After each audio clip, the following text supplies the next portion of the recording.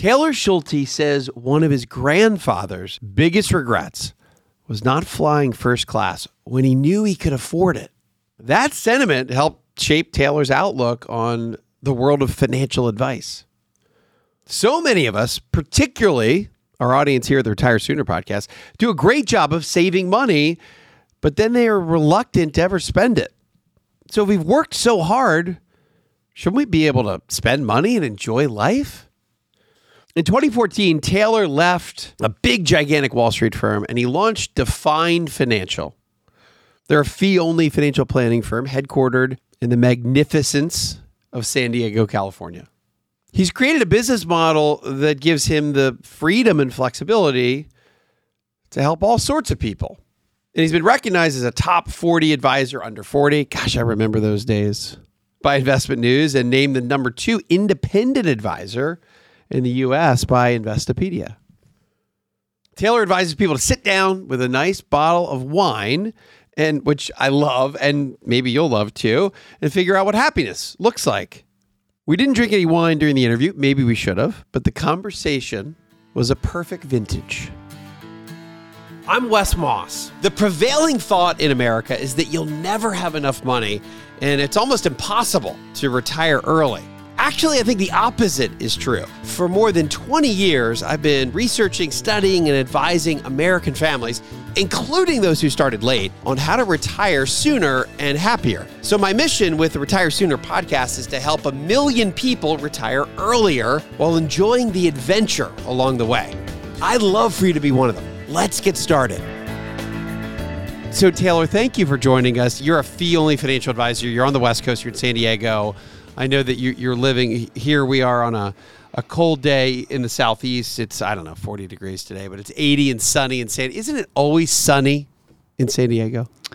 For the most part, it's hard to beat the weather out here, but, once in a while it catches us off guard and it rains and it ruins my golf game, but I really can't complain too much. It's awesome.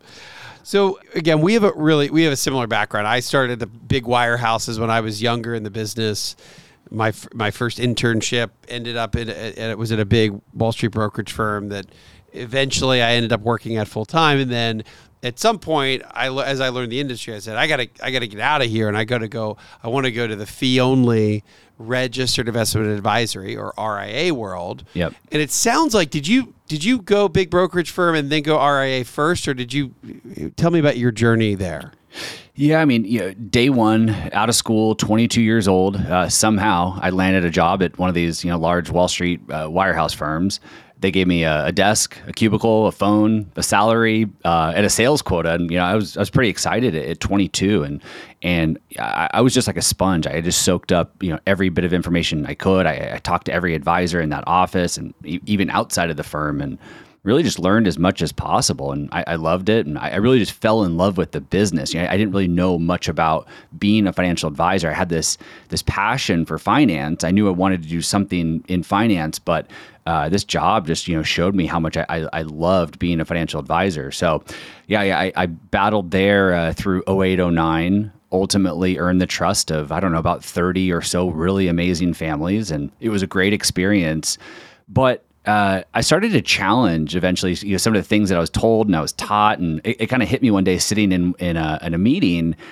The focus was so much on making the firm more money by selling new products, mortgages and banking solutions, and things that I really had no business or formal training to recommend to people. And it just hit me that like these large publicly traded firms have a fiduciary duty to their shareholders, not necessarily their clients. And like, I'm not suggesting that every financial advisor at a large brokerage firm is dishonest or not putting their clients first, but I don't think that's the case. But it's true, like these large publicly traded firms have to focus on making more money for themselves to keep shareholders happy. So long story short, it just didn't sit that well with me. And also, both of my grandfathers were business owners. So I had this kind of burning desire to do my own thing. And eventually in 2014, I started my firm, Defined Financial, out here in sunny San Diego. And where do you got, one thing that just struck a chord when you said that, I've said something similar over the years in our industry in general, and I think about Wirehouse, which is, again, what your traditional Wall Street type firms, which, again, mostly wonderful advisors at those places. I have many great friends at the big firms, UBS and Morgan Stanley, Merrill Lynch, still to this day, who still almost all say at some point they want to be independent and be a fee-only RIA, and it's not easy to make the leap to do that, but there's also this drumbeat in the financial media that it's never enough. So all the way from I call her Susie Ormond, all the way down to just in general the wirehouse messaging or annuity companies that are always saying, or life insurance companies, broker terms, $1 million isn't enough. It's not what it used to be. $2 million is not enough. $5 million is not enough. $10 million is not enough. So you're almost never. It's never enough. And part of that is a CYA. Well, you can never run out of money if you keep saving and you never retire. Part of it too is that, to your point, these are publicly traded companies for the most part, and publicly traded companies are in the business to always ever expand. Right, so they're not they're not going to ever message like, I think if you just get here, you're good. So they have this constantly evolving message of they've got to grow every quarter. So it kind of feeds into their conversations, I think, with their base and their client base. So that kind of strikes a chord when you say you the way you operate is not product oriented. You're not selling anything for a commission. You're really selling your advice. Is that correct? Right. And on top of that, as a fee-only fiduciary firm, we are legally obligated to put the client first. Our job is to go out there and shop the market and find the best solutions at the best price and, make our clients more money, not necessarily make, us more money. Our fees are transparent. It's very clear what we're paid. And you're right, we're paid for our advice, not transactions or products. So that would then, Taylor, that you could just kind of describe this, the difference then between a fee-only fiduciary RIA versus a wirehouse, or I don't know why we even call them wirehouses, but think Wall Street firm like again, traditionally a Merrill Lynch or a Morgan Stanley. But how do you describe the difference? Yeah, I hate the word fee only. I mean, we just do such a disservice to consumers with these confusing words. Like fee only is like, I only pay fees. Like it's always bothered me. And it's really confusing because there's also this term fee based, and fee based means that sometimes you charge transparent fees and sometimes you sell products for a commission. So fee only really means, like you said, we have a transparent fee that we're charging in return for our advice. So we're not selling a life insurance product and getting a commission for that. A client might pay us a flat fee of, let's say, $10,000 per year, and our job is to just help them. It might be securing life insurance, but we don't necessarily get paid for selling that life insurance. We're already getting paid by the client. Wait, so do you like the terminology fee only, you said, or you don't like that term? No, I don't. I don't like the word fee only because I find it really confusing, especially when there's other words out there like fee based. So the word that I use, and I don't know if this is... I use the word commission free. We don't sell anything in return for a commission. So we are a commission free firm. We charge a transparent fee. By the way, that's genius. I've never heard anybody say that. That's really good. I like that a lot. Yeah. So, we don't sell anything in return for a commission. You know exactly what you're paying us. The only fee we receive comes directly from our clients. So you just have to be really, really careful out there because there are advisors out there that wear both hats. They'll take that fiduciary hat off and sell you a product, and then they'll put it back on and charge you a transparent fee. So you just have to really, really ask good questions and really understand the compensation models. And again, we've done kind of a disservice to consumers. It's really hard to navigate. So let's talk about common misconceptions, and maybe I think you've kind of started to dig some of that up with this terminology between fee-based and fee-only, and they kind of sound the same, so people can interchange them, but they are very different. So what do you see as, even on a larger macro level, if someone is listening to your podcast, which I want to talk about that next. I actually really want to talk about your podcast, but for those who are listening to your podcast or here on the Retire Sooner podcast, some people inherently just feel better about having some coaching and having somebody help. Some people are very comfortable doing this on their own. What do you think that the misconceptions are for people that are maybe kind of in that middle zone of thinking, I don't know if I really want to use an advisor or should use an advisor? Yeah, I'm fully supportive of people doing it themselves. Your traditional DIY investor. In fact, you mentioned my podcast called Stay Wealthy. It's a retirement podcast. Most of our audience is made up of do-it-yourself investors. The analogy I use is, I can mow my own lawn, right? I can go buy a lawnmower and mow my own lawn. I choose not to. I choose to hire somebody because I would rather do something else with that time. I'd rather watch a movie with my kids or take them to the park. I just value my time differently. Some people really enjoy mowing their lawn, and that's totally fine. Some people get to a certain state. I actually did used to really enjoy mowing my own lawn. There's very few things with the sad, and that I think what replaced it in my world, as sad as it sounds, is vacuuming. I actually like to vacuum now. Good for because you. There's something about it. I grew up on a smaller farm. It's not like some big farm, but we had like 8 acres, and we had a 3.5 acre field. And I used to, when I was 12, my dad let me actually drive the tractor we had. And we had an old bush hog on the back, but the satisfaction, and you get 2 kids, right? Sawyer and Sutton. How are these boys? I actually have a third now, so wherever you read that needs to be updated. Old bio. I've got 3 kids under age 5, so we're in the thick of it. Yeah, I've got a 4.5-year-old, a 3-year-old, and a newborn. So yeah, it's pure chaos at my house. Is the newborn a girl or a boy? She's a girl. So you have 2 boys and a girl. That's such a wonderful mix. Yeah. I have 4 boys under 14. So it's not too dissimilar from where you are, but they use this term that I didn't ever use as a kid, and I think it's kind of more of an internet term. But they use the word that's so satisfying. Almost like when they see one of these foam volcanoes explode. They're like, that, what a satisfying thing. So I hearken back to being a kid or 12, and I'm thinking mowing my lawn was satisfying. Yeah. You'd see the lines of the grass, and it just felt like you'd done a bunch. But today, Taylor, to your point, it's kind of, I would rather, exactly like you, I'd rather be out with my kids as opposed to mowing the grass for 2.5 hours. Right. And I know, you talk a lot about, living a happy retirement. And if in retirement, you just really enjoy managing your own money and managing your financial plan, like I'm the last person that's going to try to convince you that you shouldn't be doing that. If that truly makes you happy, I think that's great. So yeah, I think, I don't know if that's a misconception or not. I think some of the common misconceptions I hear are that, financial advisors only manage investments, or that their job is to outsmart or beat the market.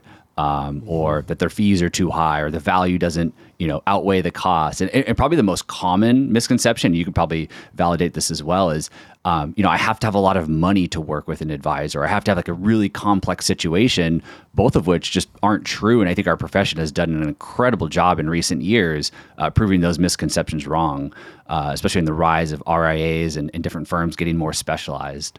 Where do you think people do end up saying, now it is time? Do you think it's more of a life catalyst, or is it a certain amount where people start to get nervous about, hey, wow, this is a lot of money now? When do you think people do end up making a transition to saying, hey, Taylor, I need some help, and I'd rather just have someone do this in your term, a commission-free way?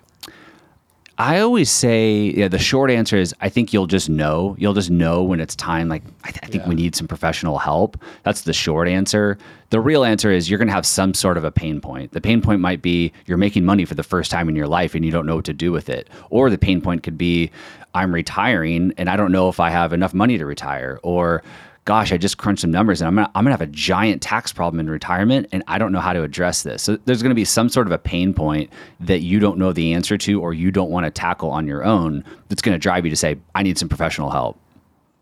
Yeah, I think so. That's a really good answer. It's kind of when there is this pain point, you almost know it, and you'll look at you and your spouse will kind of talk and say, wow, I think we need some help. Right. So tell me about Stay Wealthy. Tell me, when did you start this? It's a very successful podcast. So tell me how many years you've been doing it. How have you grown it? And tell me your favorite topics that you guys talk about. Yeah, thanks for asking. I started the podcast about 4 years ago. It's grown pretty significantly recently, only because I just got more and more specific about who my target listener was. It's a successful, diligent retirement saver, kind of over the age of 45. They don't need help budgeting or saving more money. They've done a really great job, and they kind of want to take their financial plan to the next level. They also want to optimize things, specifically optimize things around taxes. So we love tax planning at our firm. Most people have not calculated what we call your total retirement tax bill. That's the amount that you'll pay the IRS from the date you retire until end of life. It's a complicated math problem, so one of the reasons why most people don't do it. But if you do it, you go through that exercise, you'll find out you're going to pay the IRS a lot of money. Mm-hmm. And if you can just be a little bit proactive in retirement and take control of your taxes and pay them at more opportune times, you can make a giant dent in your tax bill. So a lot of what I talk about on the podcast is tax planning, but we also get into, I think this week's episode was on inflation. We'll get into a different investment management. I did a series on investing in bonds and just got really nerdy on investing in bonds. So I've covered a wide array of topics, but it really has grown because it's so specific and it speaks to a certain type of person. Instead of trying to be you brought up Susie Orman, so she's on my mind, like the next Susie Orman, like that's the last thing that I'm going to try to compete with. Well, God bless you for that. We don't need another Susie Ormond out there. And again, I kind of just poke fun at her. I think she's great at what she does. I think it because I've always advocated that you don't need millions and millions of dollars. Most Americans can retire really comfortably and have financial independence for less than Wall Street will tell you. And she went on this long, really just almost, in my opinion, kind of a media stunt, saying that you needed a bare minimum of $5 million, better off $15 million in order to really think about retiring. And I'm thinking that just eliminated 99.99% of America. Like, how helpful is that? Anyway, well, it makes a good headline. It's all it is. It's media fodder. So it's car accident financial planning headline. So tell me though. I love taxes too, and I love thinking this through. Maybe just a couple of thoughts around what are some of the big things that you like to counsel people on, whether it's maybe the timing of when you do withdrawals, what accounts you use, tax loss selling, or are you talking about taxes as in tax planning? You should live in another state and save taxes that way. Hey, move to Puerto Rico where the capital gain tax is almost nothing. So let's talk a little bit some of your favorite tax topics. I love this stuff too. Well, it's a good question about moving. So I'll start there. I'll never suggest to a client that they should move states or countries for that matter to save money on taxes. If it's something that would make them happy, if that's something that they truly want to do, we're there to support it. But I would never, suggest that to a client necessarily, unless their retirement plan is in jeopardy or something. It's like, if you don't do this, you can't retire. So I'll just reiterate, I think it's really important to be proactive in tax planning. Like, that's number one. You can't just sit around and wait for the IRS to come knocking on your door, because at age 72, that's what's going to happen. You've got those required minimum distributions, money that's never been taxed. The IRS is going to come knocking on your door saying it's time to pay some taxes. So you'll start to take those withdrawals. Those are taxable, on top of Social Security, which causes Social Security to become taxable. You might also have a pension.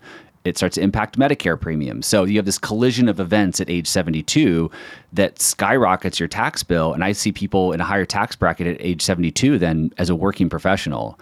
So again, it becomes, how can we be proactive so that we don't tip the IRS and we reduce that tax bill and we just take control over it? So things like, Roth conversions, a very, very common, well-known strategy. But one of our little-known favorites that takes it to the next level is for those who are charitably inclined to pair Roth conversions with something like a donor-advised fund.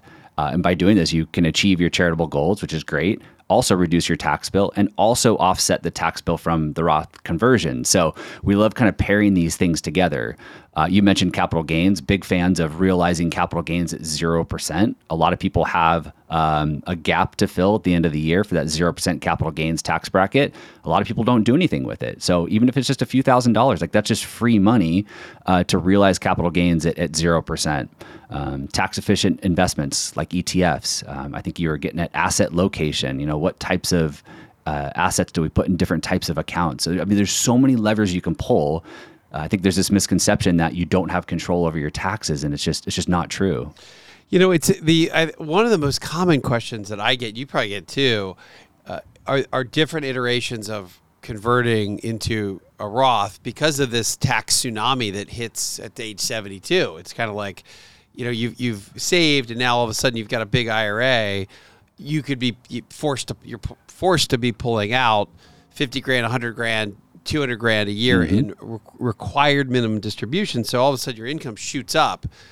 And there's this natural thought to say, let's get all my IRA money into a Roth. It's not that simple, right? It takes time and some planning to really be able to move the meter on that. So do you guys, and by the way, do you actually do taxes as well? Are you guys are CPAs as well or not CPAs? No, we do not file taxes. And we work very, very closely with client CPAs, but we do not file taxes. So, we do tax planning.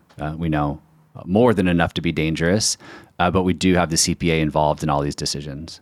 Got it. Okay, and then typically, what are your kind of rules of thumb around doing some sort of Roth conversion? I mean, the start of the exercise is what tax bracket are you in right now? Where is it going to be in the future at age 72 and beyond? And is there an opportunity in there to maybe get some money out of those traditional IRAs at a favorable rate? So that's kind of step number one. We call those your gap years, right? Income shuts off, your tax bracket drops, and before age 72, when those tsunami of RMDs hit, what can we do to start taking money out for Roth conversions? Now, you hit on a really key point that it's just not that simple to take money from a traditional IRA and move it to a Roth, because there is a tax bill, and those taxes can't be paid with the amount that you're converting. So if you're converting $100,000 from a traditional to a Roth, that $100,000 has to go to the Roth, meaning you have to have the money outside of those accounts to pay the tax bill. And that's why we always say that cash management becomes really, really important in retirement. We have to manage our cash effectively so that we have the money to pay the taxes on those Roth conversions. If all of your money is in a traditional IRA, your hands are kind of tied sometimes in these situations. I love your point too about realizing capital gains at zero. I think we all think of, the capital gains tax. It's 15%. But it's a more dynamic tax than that, right? It can go up to 20 plus the net investment income, or it could be zero, which most people don't realize. Maybe just talk through an example of that. That's a really important idea. Yeah, in 2022, if you're married filing jointly and your taxable income is below like $83,000 and change, $83,000 and change, you'll have some room to realize long-term capital gains at 0%. So, if you bought Apple stock or bought an ETF that has gone up in value and you've held it for longer than 12 months, deeming it long-term, you can fill up that gap. So if you've got less than $83,000 in change in taxable income for the year, again, you're in retirement, income shut down, maybe you're taking Social Security, but still you're well below that number. You can go ahead and sell some of those securities, realize them at 0%, and you can go ahead and buy them right back again, right? It's just, again, like it's just free money staring at you in the face, and so many people don't do anything with that at the end of the year. So we're just always looking at that as just low-hanging fruit, come December. Yeah, it really is we think about financial advisors as that, hey, just help me. I need some help investing. But right. These are normal conversations that you would have with a financial advisor about capital gain realization. How do you stay in a low bracket? You can sell about this much in order to get to that before you start to hit the next bracket of capital gain taxes, which will go up which goes from 0 to 15, goes to 20, et cetera. And then you've got this complication of how do you efficiently do a Roth conversion, and you mentioned the donor advised fund. To touch on that too. That again doesn't get a lot of press. Donor advised fund. Tell me of an example of that. How people can use one of these. Yeah, we love donor advised funds. But really quick, I'll just comment on something you said. Just about the power of this tax planning. Being proactive and taking advantage of these opportunities. Will save clients hundreds of thousands of dollars, if not millions of dollars when done correctly. And, so when you're thinking about paying a financial advisor an annual ongoing fee, you have to remember that, again, sure, managing investments is part of that, but a lot of these strategies and things that we're implementing make a giant dent in your overall financial plan. So, keep that in mind. So donor advised funds, great charitable giving tool, low cost, easy to access, extremely flexible, basically allows you to take, years of charitable giving. Let's say you might give away $10,000 per year every single year for the next 10 years. Like, you're going to give away $10,000 per year. Let's say you have a high income year this year. Maybe you did a Roth conversion and your income spiked. Well, you can take $100,000, put it in a donor advised fund today, get that tax deduction today to help you with your current tax situation. And then you can go ahead and use your donor advised fund to continue giving that $10,000 per year away. So your charitable giving plan stays intact, but you can make this one giant lump sum contribution to charity. You don't have to give the money to charity right away, but it just goes into this charitable account. Get that giant tax deduction today. All in that year. In that year. Yep. And then go ahead and give away that money as you see fit. Extremely flexible. Over time. Yeah. By the way, do you use, I know that Fidelity and Schwab both have really good donor advised funds and platforms and technology. Do you have any preferences, or who do you like to use? Yeah, all of our client investment accounts are held at Fidelity. So Fidelity is our custodian. It makes it really easy to use Fidelity Charitable. It's just a super nice, clean integration there. Fidelity Charitable is also the largest, and I think their fees are the lowest. Don't quote me on that, but pretty darn good donor advised fund option. So we do use Fidelity Charitable. So speaking of, you've done a lot of education for younger financial advisors. How did you end up doing that? Did you just feel sorry for people starting out, because it's tough? Gosh, it's so tough to start out. Yeah, I mean, I'm sure you can relate to this. As a financial advisor, at our core, like, we just love helping people and just giving back. And I struggled a lot in my early years. I reached out to every single person I could just think of. I would cold call other financial advisors. I would cold DM them, just wanting to pick their brain and learn from them. And I just wanted to make that easier on other, up and coming financial advisors. So I've made myself really available to that next generation. I've started some different communities to help them. My phone's open, my email's open. I just really want to help them on their path and maybe avoid some of the mistakes that I made. So it's something I've really enjoyed. In fact, my now partner here at the firm, who became a partner last year, he cold emailed me 6 years ago, wasn't even working in this industry, asking to pick my brain and learn more about being a financial planner. And now he's sitting here as a CFP and a partner of the firm. That's amazing. So it's been really cool to make myself available to these younger aspiring planners and watch them, join our firm and now become a partner. And so I really do enjoy it. That actually is pretty awesome. That's a great story. Let's talk about technology for a minute. Within our industry, I know that you're a big fan of using technology within the financial advice industry. It's funny. It's almost like there's parts of our industry that have rocketed ahead and really leveraged technology, been amazing, versus there's still a lot of the industry that is moving at tortoise-like speed on still using the same applications, the same financial planning software of many years ago. So tell me about some of the tools that you like to use right now. Yeah, I mean, I'll acknowledge, I think for the most part, a lot of these apps can just be shiny objects. Like, what are they really going to accomplish for you? So, I would just hesitate before you just go download a bunch of finance apps. Most of our clients have saved a good amount of money. They don't need to count their pennies. They know they're on a good track. But I still think tracking your expenses is really, really important, because knowledge is power. You know where your money is going every single month. You can make really informed, educated decisions with your money that way. So one of my favorite tools is YNAB. You Need a Budget. Now, again, I'm not suggesting you go on a budget, but it's a really powerful tool to help you track your expenses so you know where your money is going. I always say, the output of a financial plan is only as good as the input. And if you don't know how much money you're spending or how much money you need to spend in retirement, the output may not be that accurate. So I think the folks at YNAB have done a really good job. Things like mint.com are also common tools, but you're hit with advertisements and things like that, which is why I typically recommend YNAB. Gosh, off the top of my head, I can't think of much else. The good folks at New Retirement, they've got some great retirement planning tools for do-it-yourself investors. So, it's funny. There was a time when I would see every 5 minutes I'd hear a commercial for Betterment or Wealthfront or one of the robo-advisor fintech companies. And it's funny, I haven't seen a ad or commercial for any of them for years. What happened with them? Did they get bought up? Are they still their own? They still independent, or what happened to those robo firms? Well, I'm on record on my podcast about a year ago talking about robo-advisors because I had some questions from listeners. So I addressed the topic. I think I did a 2-part series on robo-advisors. And one of my big concerns that I shared with listeners was what's going to happen to these firms in the future? Betterment, Wealthfront, they've raised a lot of money. These founders want an exit at some point, and that exit is to sell or go public.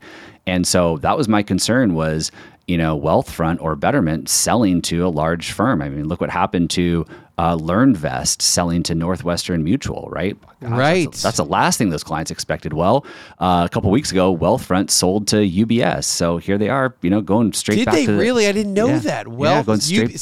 So big brokerage firm went and bought this fintech do-it-yourself robo firm. Amazing. Yeah. Wow. Yeah. And it's just amazing to watch how they've spun that in the news that goes against everything, they ever said. Ever said to begin with, right? Yeah. Oh, and my so, goodness. that's just what scares me about some of these platforms. Again, we saw it with LearnVest, E-Trade getting bought by Morgan Stanley. One that I was fascinated with early on was Motif. I don't know if you remember Motif. They had this great interface of different pictures and thematic investing, and they just did a great job of the interface. And I had a Motif account, and I had a couple different Motif accounts, and I actually thought they would do relatively well. And then I remember getting a letter in the mail. It's like, your Motif account has been transferred to someone who I think actually Motif almost just stopped operating. I think they did. Yeah. It went to somebody else, something like iFolio. I can't remember what it was called. And then about a month later, I got another email that said, here's your new password because we've bought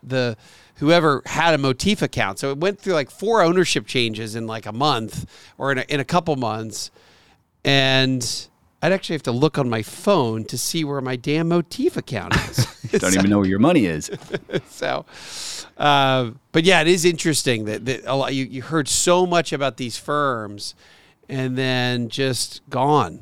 Yeah. Or absorbed somewhere else. Yeah. And now you're a client of Wall Street again, Yeah, always the gravitation of Wall Street. Well, the one thing though about our industry, the fee-only investment advisory industry, at least that is perhaps paved a new street. It's still big. It's still giant. I mean, Fidelity is giant, right? Schwab is giant, and they're also publicly traded. But they've paved a new, let's call it, corner of town. It's not Wall Street. It's a different way of approaching investing, and I think it is a lot more about independence. It is a lot more about transparency. Yeah. I mean, here's the deal. If Fidelity pulled a move like Wealthfront did, well, guess what? Like, I can choose a different custodian for my clients. Right. You and I were in this position where we're making decisions for the best interest of our clients. And if we need to move to a different custodian, we will absolutely do that. So what is your let's go back to, as we wrap up today, your favorite piece of financial advice, particularly to, our base is, so Retire Sooner podcast, the mission here is to help people retire at least 1 year sooner. We want to help 1 million people retire 1 year sooner. When we launched this in 2021, in the early 2021, ironically, it coincided with this great reshuffling of jobs in America, and due to the pandemic and due to people looking at work from home and work from anywhere and just reassessing life, I think something like 3 million people retired more than normal. So I'll attribute maybe a few of them, a handful, to our podcast, but just the world that we lived in. We've had a ton of retirees in the last year or so. But really, the books that I've written and all the research that I've done for the last decade has been, or much of the research has been around the habits of what I call a happy retiree versus unhappy retiree. Talk to me a little bit about your financial advice in that context. So in financial, in enjoyment during retirement, if you were to address a group of investors that wanted to be happy retirees, what would you talk to them about? Yeah. So when my grandfather was dying, one of the regrets that he shared with us was that he wished he flew first class. And he didn't mean that literally. I'm sure he flew first class, plenty of times in his life. He was a successful business owner. But I think what he meant was just he wished he would have lived life a little bit more.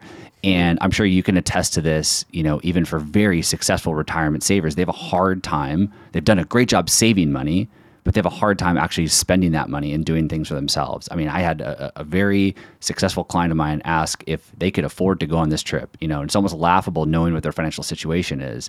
And so I dedicate a lot of time to giving clients confidence to go and enjoy their life and spend this money that they worked so hard to save. So I don't know if that's the exact answer that you're looking for, but I just really, really, really just over and over and over and over, try to instill that confidence so that they can go and enjoy life, and go and fly first class if that's important to them, or take that big trip, or give that money to charity, whatever it might be. But just too often I see clients pass away with a lot of money left over, and they didn't go on that cruise, and it makes me really sad. And I'm not sure that they lived retirement as happily as they would have hoped. Yeah, permission to spend. Yeah. Permission to spend. And you're right. I see the same thing, Taylor, which is it takes a lot for someone to be so disciplined to be able to accumulate a lot of wealth. Mm-hmm. It takes a certain kind of person to do that. And they're very good at delayed gratification. They're very good at that, and it becomes part of who they are. And then when it comes time to see the fruits of that labor, it's hard for them to open up. It's hard for them to spend the money, and it's interesting. It's like almost the opposite of what you would think a financial advisor would do. But what you're saying is that we're helping people understand. Look, no matter you're spending $100,000 a year. If you only spend $100,000 a year, your money's going to probably triple by the time you get to be 90. Unless you want to give a lot of this away, then you need to be spending more money today and living the life that you should be living today with in a less bridled way. Mm-hmm. So I think it's an amazing point that you make, is that sometimes it's really about the clarity around it's a clarity around financial planning that gives you the opportunity to say, look, you're underspending. That's actually a kind of a fun conversation. Yeah, I literally tell clients, go grab a nice bottle of wine this weekend and just sit down and talk. Like, what do we want to do? What do we want our life to look like? What do we want retirement to look like? How do we want to spend this money? Because that is the question, is like, I don't know how to spend all this money. Like, I don't need to fly first class. I don't need to buy a new Tesla every year. So it becomes a question like, what do we do? And so it sometimes just takes a lot of conversations with your significant other, your spouse, your family to come to that answer. Yeah, and I think really that's a good actionable step too, is to remind our listeners here on the Retire Sooner podcast. I love Taylor's idea of just sit down over a bottle of wine. That sounds awesome, by the way, particularly on the coast of California where you are, or anywhere you are in the United States, in this wonderful country that we live in. To sit down and intentionally say, look, I was listening to this podcast today, and these guys were talking about the intentionality around what we are going to spend our money on, and what are we going to do for the next 30 years, which may be around the corner. It may be 10 or 15 years away. It may be 5 years away. It might be imminent. But I love that conversation a couple times a year. I think it's first of all, it's a fun conversation to have. I think it's probably good transparency for partners to stay on the same page. Yeah. And it's good from a financial planning standpoint. And I love that idea. Yeah. So with that, Taylor Schulte, CEO of Define Financial, he's he's a commission-free, even though your bio says fee only, but commission-free RIA, Registered Investment Advisor, in San Diego, California. And he is the host. He's the host of Stay Wealthy, which you can find anywhere, Apple, Spotify, wherever it may be. And listen, thank you for your time, man. I can tell in talking to you, I know why your podcast is so good. You're great on the air. You do an amazing job. I love what you give back to the community. And let's stay in touch, man. Wes, absolutely. Thank you so much for having me. Really, really appreciate it. Thanks for the kind words. And yeah, let's stay in touch. Hey y'all, this is Mallory with the Retire Sooner team. Please be sure to rate and subscribe to this podcast and share it with a friend. If you have any questions, you can find us at wesmoss.com. That's WESMOSS.com. You can also follow us on Instagram and YouTube. You'll find us under the handle Retire Sooner Podcast. And now for our show's disclosure. This podcast is provided to you as a resource for informational purposes only and is not to be viewed as investment advice or recommendations. This information is being presented without consideration of the investment objectives, risk tolerance, or financial circumstances of any specific investor and might not be suitable for all investors. It is not intended to and should not form a primary basis for any investment decision that you may make. Always consult your own legal, tax, or investment advisor before making any investment or financial planning considerations. Please refer to the full disclosure in the podcast description for any additional information.